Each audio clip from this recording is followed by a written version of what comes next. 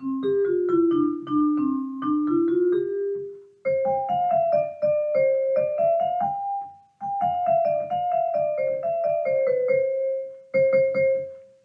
Youth Voices, a fresh perspective on voting, politics, and power.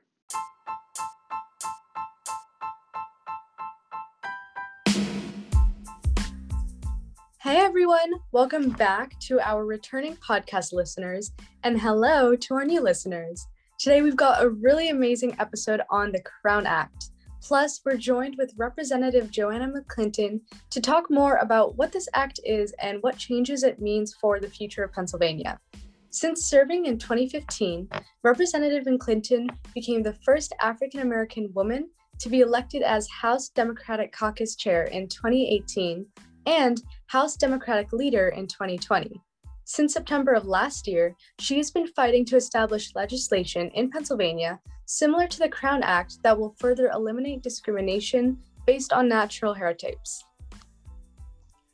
So, before we get into our conversation with Representative McClinton, let's talk about what the Crown Act is a little bit. The House of Representatives has recently passed what is called the Crown Act that works toward eliminating discrimination towards people based on their hair type. This act has already been implemented in 7 states and is now being reviewed in our own state of Pennsylvania. This new act holds a lot of potential for change, and we cannot wait to dive deeper into it. Hello, Representative McClinton, and thank you for meeting with the PA Youth Voices crew today. Thank you so much for having me. It's great to be here. All right, so to get started with a couple of questions that we wanted to ask you, I was someone who was previously unaware of the Crown Act. Can you please tell us and our listeners what exactly the act is and what Crown stands for? Absolutely. So CROWN stands for Creating a Respectful Open World for Natural Hair. And essentially what it would do here in the Commonwealth of Pennsylvania is amend the Human Relations Code, which is currently the part of Pennsylvania's law that outlines what is discrimination, what are the categories, and there's not currently a category for your hairstyle, your natural hair, how you show up. And because we've seen students discriminated against for athletic competitions, different things from as swim teams, I've seen students have complaints, or even the young man in New Jersey who was trying to compete in a wrestling match. And he quickly decided to allow the referee to cut his locks in front of the whole world. I mean, that was a really horrendous situation.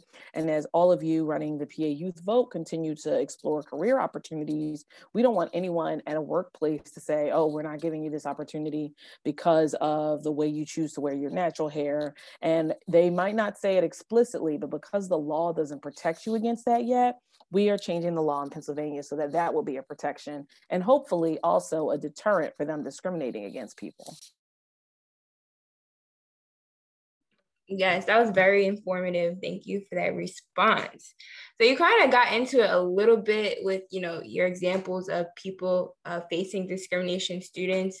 So I guess it kind of answers the question, but you could go a little bit more in depth or maybe more personal, but why did you introduce the Crown Act, and what about this act speaks out to you the most? Absolutely. So I'll start with the personal. I was always very self-conscious about the way I wore my hair to work. I'm an attorney, and when I first started my career, I worked as a public defender for almost 10 years. And because I was young, I wasn't like a teenager, but I was fresh out of law school. So everybody would say, you look young. How old are you? You old enough to be my lawyer? I would be very intentional about wearing my hair and what I thought was professional. I would always wear it pressed out in a wrap, never would change it. I never wore braids to court. I never wore an afro in that time. And the reason why I made those decisions were because a lot of people of color, particularly young women, are often trying to make sure that they are presenting themselves in a professional way and not subject to harassment, discrimination. And because this story is not unique to myself, but my friends in law school were thinking about, how are you going to wear your hair to this interview? How are you going to wear your hair to work for this judge? How are you going to wear your hair to this law firm? It's a common a theme. You even see people, fast forward, and to give you some point of reference, this is over 15 years ago. So I did have friends that wore their hair naturally, but it was not as common as it is today. And now fast forward for the last 5 years, I've worn my hair without any heat. So I don't have it straightened, and I don't wear it straightened like hardly ever.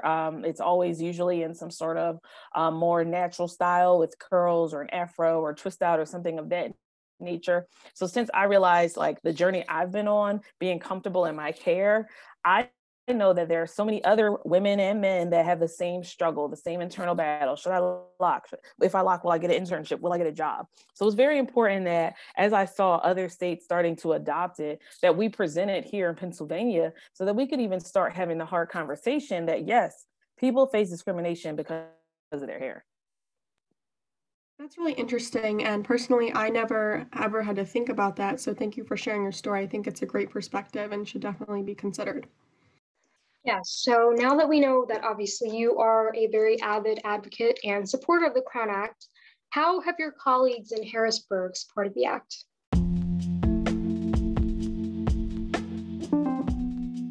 So I'm co-sponsoring the bill with a colleague who's on the other side of the state. I know that your youth organization engages young people across the state. Representative Summer Lee serves the 34th district right outside of the city of Pittsburgh, but in Allegheny County.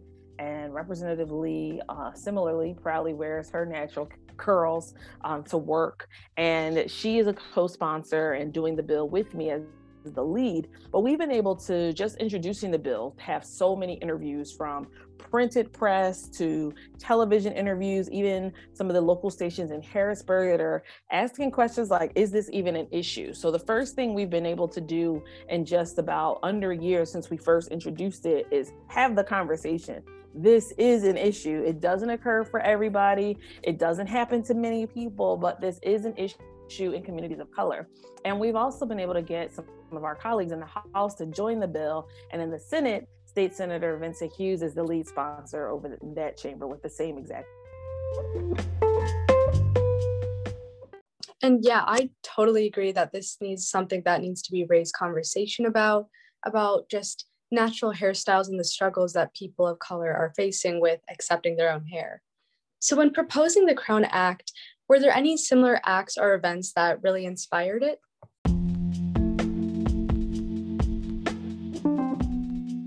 There is a national movement led by a few different corporate sponsors. So I actually just got a nice sweatshirt from Dove because they're a corporate sponsor trying to get this law changed in states. But there are lots of incidents. I know to get Dove more involved with this issue, unfortunately, they had a big mishap with one of their TV commercials, which could have been interpreted to suggest that darker skin tone is not appropriate. And so as a result, they changed a lot of their makeup of their corporate leadership team, and they began to get involved with causes like this. And they have a very large international platform because of their products.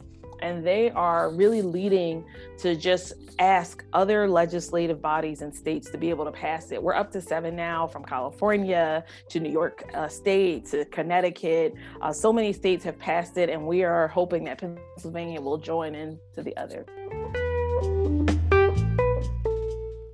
That's very interesting that you brought up Dove, because actually like our next question is kind of about the Black hair care industry and just your perspective on, how popular natural Black hair has become, and now, companies hopping onto it. And I guess my question is just like, do you think it's hard to find Black owned hair care? And like, how do you navigate that? So I definitely think it is difficult to find Black owned hair care products. One of the things that happens a lot when a product is great and it is being done, on a small manufacturing basis, is that a larger company will make an offer and say, hey, we'll sell it with the same products and we'll buy it.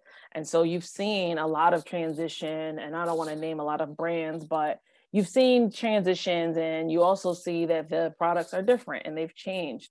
So it is exciting, though, I'll have to admit, when I'm not in a hair store, I'm in a regular drugstore, and I'm seeing like so many mainstream companies have natural hair products. So if I'm in CVS, right, a Target, and they have like different levels of gels and twist creams and things like that. It's pretty exciting to me because they know that, you know, the Black hair care business is a billion-dollar industry. And seeing so many women, you know, having options with how they choose to wear their hair, I'm glad to see that there are more products being developed, but we definitely need to have better space and opportunity for Black-owned hair care businesses.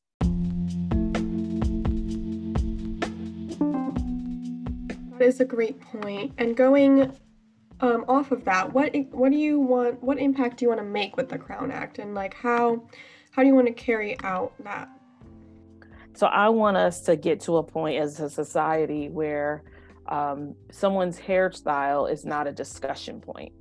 And, you know, the law will hopefully change this year, but I can't tell you that my hair will not be a discussion point. And I'll just give one example. I was interviewed recently along with the Senate Majority Leader, who's also a woman. And because of their platform, you know, I could hear her interview and see it. And then, you know, she could hear and see mine as well. And, you know, the first thing that the reporter asked me was, how was my hair this week? And I was really offended by that question because he didn't ask the other woman majority leader how her hair was. And so I didn't get into it with him because it was a part of the interview and it was only going to be like 2 minutes. But I definitely followed up on his cell phone. Like, if you're not trying to be insensitive to my culture, then I don't think you should lead with how's my hair this week. Why is it a discussion point? Like, you know, whether I have hair, whether I have none, whether I've shaved it, whether it's down or up. And he's like, oh, you know, I wasn't trying to be funny. You know, you just always have so many different ones. It's like, but you didn't ask the other woman that. So it's clear there's something about me and my hair that made it a discussion point. So I want this law to pass as soon as possible. And I want us to get to a point in society where all of the comments, whether they're snarky, whether they're rude, whether they are coming from a pure place, that they're just not even made, because it shouldn't even be something we're talking about. You're not talking about the hair of a white woman, so why are you bringing up my hair into an interview where we're supposed to be talking about legislation? And that brings up a really good point. Like, as we've observed, making these types of changes haven't always been smooth sailing. When pushing for the Crown Act itself to really go into effect, what obstacles have you faced and how have you really gotten around them? Well, essentially, because I am a member of the Democratic caucus, and this is a bill between myself, Representative Lee, and then in the Senate Democratic caucus as well, our caucuses are in the minority. And what that simply means is the majority caucus decide which bills will run every time we're in Harrisburg. And I'm not able to help the Crown Act. I have to persuade the majority leader to get it out and then to bring it up to the full House for a vote on the floor. And so I wouldn't call it an obstacle, but it is really the challenge that all of my legislation I present offers. It's just a political situation, but sooner than later, there's always times when the majority party asks for support on certain issues, and you can usually use those moments as times to say, well, hey, what about these legislative priorities? Can you bring them up for a vote? Can we get them in? And then also we have to just be creative to see if there's another way we can amend the Human Relations Code during the budget process. So that's also a thought. So stay tuned. Hopefully we can come back with some good information and pictures from a bill signing.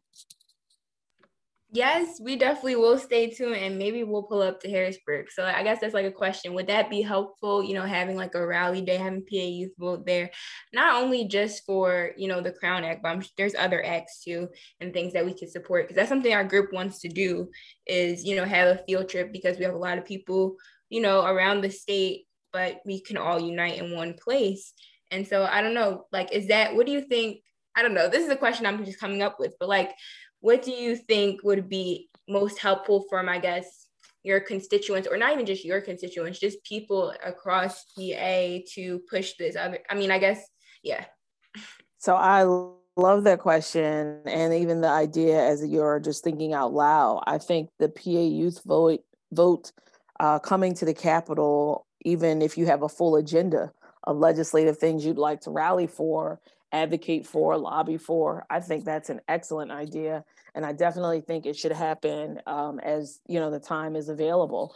A lot of the main events are having to happen outside due to the limits on crowds.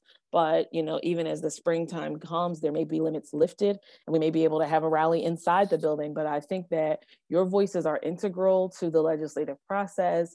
So many of you all are, getting people participating in the voting process or voting in the process yourself. And I think that there is no better person to, tell their legislator this is important rather than one of their newest voters. Like, why not you all? Why not your voices? Your voices are very key and critical.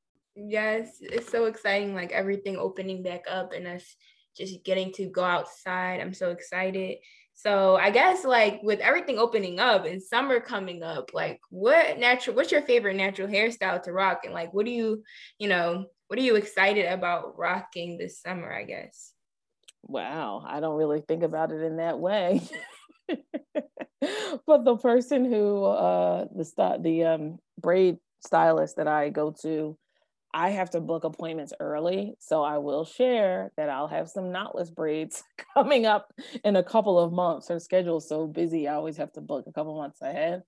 And I was thinking about getting some locks in May, but because I just came out of these twists, I think I need to give my hair a little bit of a break.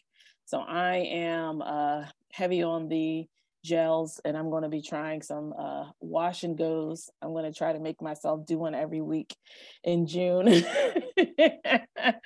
And we can judge and see if the routine is getting better or if it's the same. If I can get some more definition, or if I need to just let my hairdresser be in charge of how my hair is presented.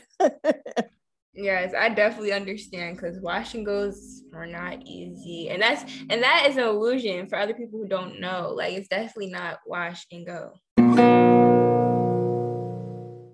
So I think that leads us right into our next question, really just about what advice would you give to all of our listeners who are going through their own hair journeys and are struggling to really accept their own natural hair, or just finding what suits them best in our world today? Very good question, Anika. So the biggest key is to be yourself. I think I have no idea how I would have coped with being a teenager and a young adult and social media being as pervasive as it is today. I did not grow up mostly with the internet, believe it or not. We didn't get the internet till I was in like 11th grade. So, the idea of being inundated with images of beauty and who looks good and what hair looks great, and should I get a lace front wig, or should I go blonde, or should I get streaks, or should I do a twist out? I mean, it's a lot of pressure that you all are not just only dealing with, but having a platform like this to discuss the journey and making sure you're not inundated by the pressure of society. My encouragement to anybody who's listening and trying to figure out how you want to look is make it your choice. Don't let it be Beyonce's. And I love Beyonce, but I'm never going to be her, and I'm never going to look like her. So for me to try to wear one of her wigs to work, people would think I was being ridiculous and looking ridiculous. So I'm going to just be me. And sometimes, as that reporter noted, it does change. 1 month it might be braids, knotless braids. Another month it might be an afro. Another week it might be just a regular twist out. But the key is being you. Don't let anyone on the internet or even anybody in real life define how you should present yourself to the world. Like, this is your journey. You're an individual. You're not a carbon copy of someone off of Instagram or TikTok. Be yourself, look wonderful, and be confident in how you decide you want to present yourself to the world. And that applies to every aspect of your life, just to be yourself. Before we wrap up, Representative McClinton, is there anything else you want to add? I just want to thank you all for all your work with the engagement in the democratic process. I saw you all on the news, often, registering people to vote, getting them excited to vote last fall and again in May. People don't always pay attention after the presidential, but I am incredibly proud of you all. You all are doing tremendous work, and it's just exciting to me because by the time you're my age, in 20 more years, I can't wait to see you all and the roles you'll have and give you my vote. I'm just so proud of you all, and I'm appreciative for a few minutes to be on your show. Thank you. That wraps up really what the Crown Act is about and what it represents, and what we hope it the impact it will have on our society and have on us, and our confidence, and just not having to worry about other people and their perceptions, their thoughts, because it will be protected by the law. We just hope that anyone who's listening has learned something. That's what podcasts are for, learning something from someone else, learning something from one of your representatives today, and maybe show up with us at Harrisburg so we can fight for this is part of equity and inclusion in our communities, and the journey of natural hair acceptance across our whole country, but starting in our own state.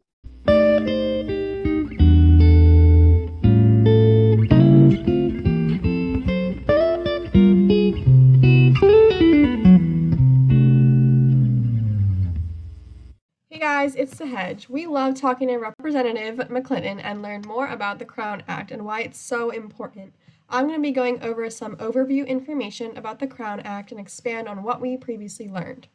So CROWN stands for Creating a Respectful and Open World for Natural Hair. In January of 2019, the Crown Act Coalition and the Dove Body Care Company teamed up to launch this Crown Act, creating a law that prohibits race-based hair discrimination. This type of discrimination is the unjust and prejudice against people based on their hair textures, type, and protective style. And this is nothing new. Race hair discrimination has been along for a long time, but we will touch onto that a little bit later. This type of discrimination takes place in many forms, and more prominently in denial of employment and educational opportunity due to one's hair, braids, locks, twists, or bantu knots. After its creation over 2 years ago, the Crown Act was officialized as of July of 2019. Now, the Crown Act Coalition is working alongside legislatures across the nation to have this act passed in all 50 states. So now I am going to give you a little bit insight into the Act's status in Congress. This act would constitute a huge change for people all over the United States. Hair-based discrimination has affected a lot of people, and this act speaks to the calls for reform that those facing unfair treatment based on their hair would face. As we mentioned before, the Crown Act was passed in 2019, and it's working its way throughout the states. On July 3rd, 2019, California Governor Gavin Newsom signed the act into law, where it officially went into effect the following January of 2020. The act passed through the House of Representatives the same year, on September 21st, 2020. California was the first U.S. state to officially approve of this law when it was first introduced by Senator Holly J. Mitchell in January of 2019. Since then, the Crown Act has been put into effect by 6 more states: New York, New Jersey, Washington, Colorado, Virginia, and finally Maryland, all by July of 2020.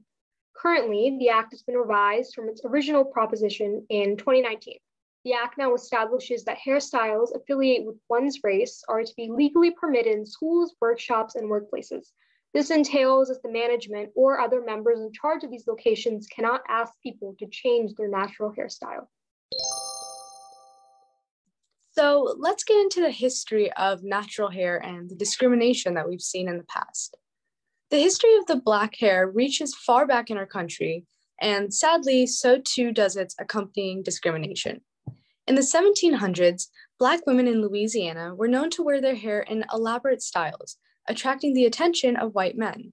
In order to diminish excessive attention to dress among women of color, Spanish colonial governor Don Esteban Miro enacted the Tignon laws, which required Creole women of color to wear a tignon, or a scarf or handkerchief, to cover their hair as a way to indicate that they belonged to the slave class, despite the fact that some of these women were in fact free. Flash forward to 1964, where the Civil Rights Act was passed during the Civil Rights Movement, becoming a significant milestone in the fight for equality. It banned employment discrimination on the basis of race, color, religion, sex, and national origin. But the law still left it up to the courts to decide what constitutes racial discrimination. So when Beverly Jenkins was told by her Blue Cross and Blue Shield employer that she could never represent the Blue Cross with her afro, she raised up discrimination lawsuits. In her landmark Jenkins versus a Blue Cross Mutual Hospital Insurance case of 1976, it was determined that afros are protected under Title VII of the Civil Rights Act. The afro hairstyle, which emerged in the 1960s during the civil rights movement, became a symbol of rebellion, pride, and empowerment.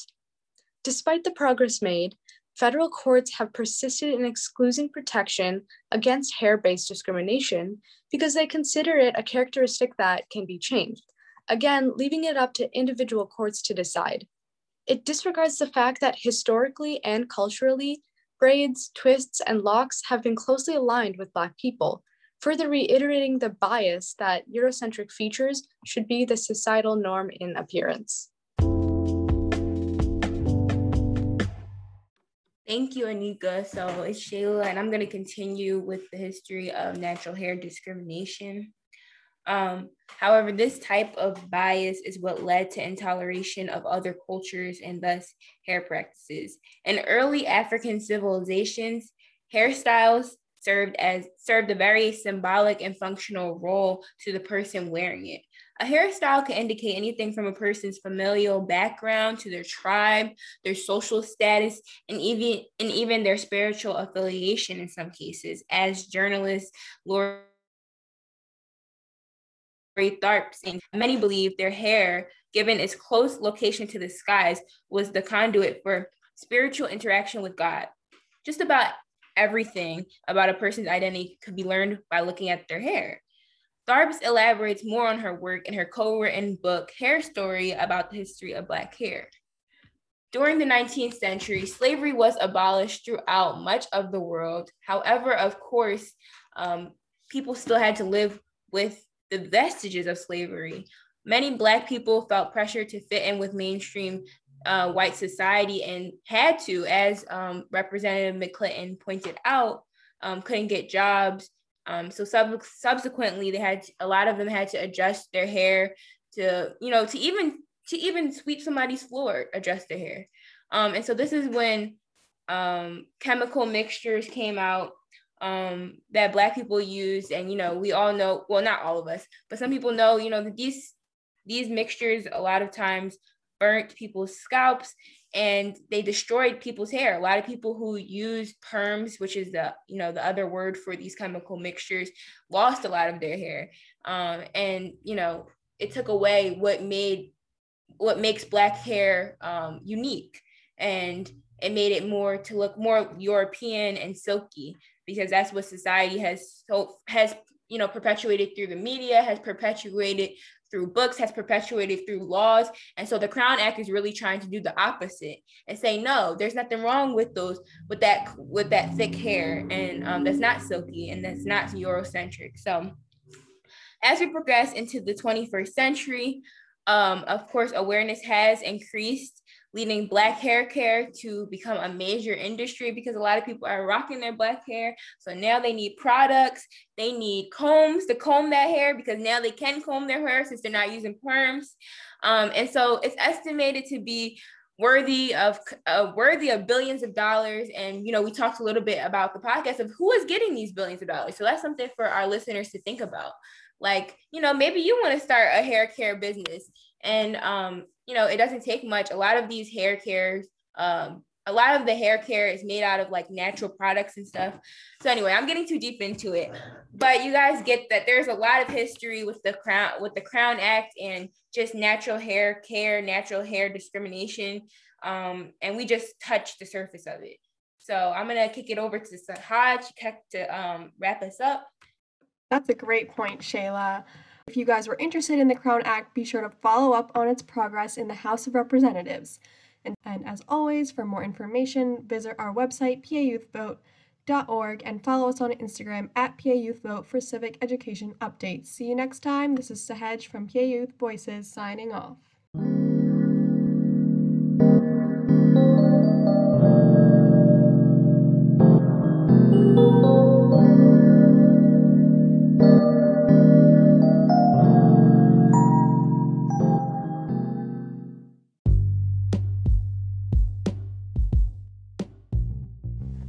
PA Youth Voices can be heard on Germantown Community Radio, 92.9 FM, WGGT-LP, and online at gtownradio.com the second and fourth Thursdays of the month at 6 p.m. Thanks, guys, for listening in.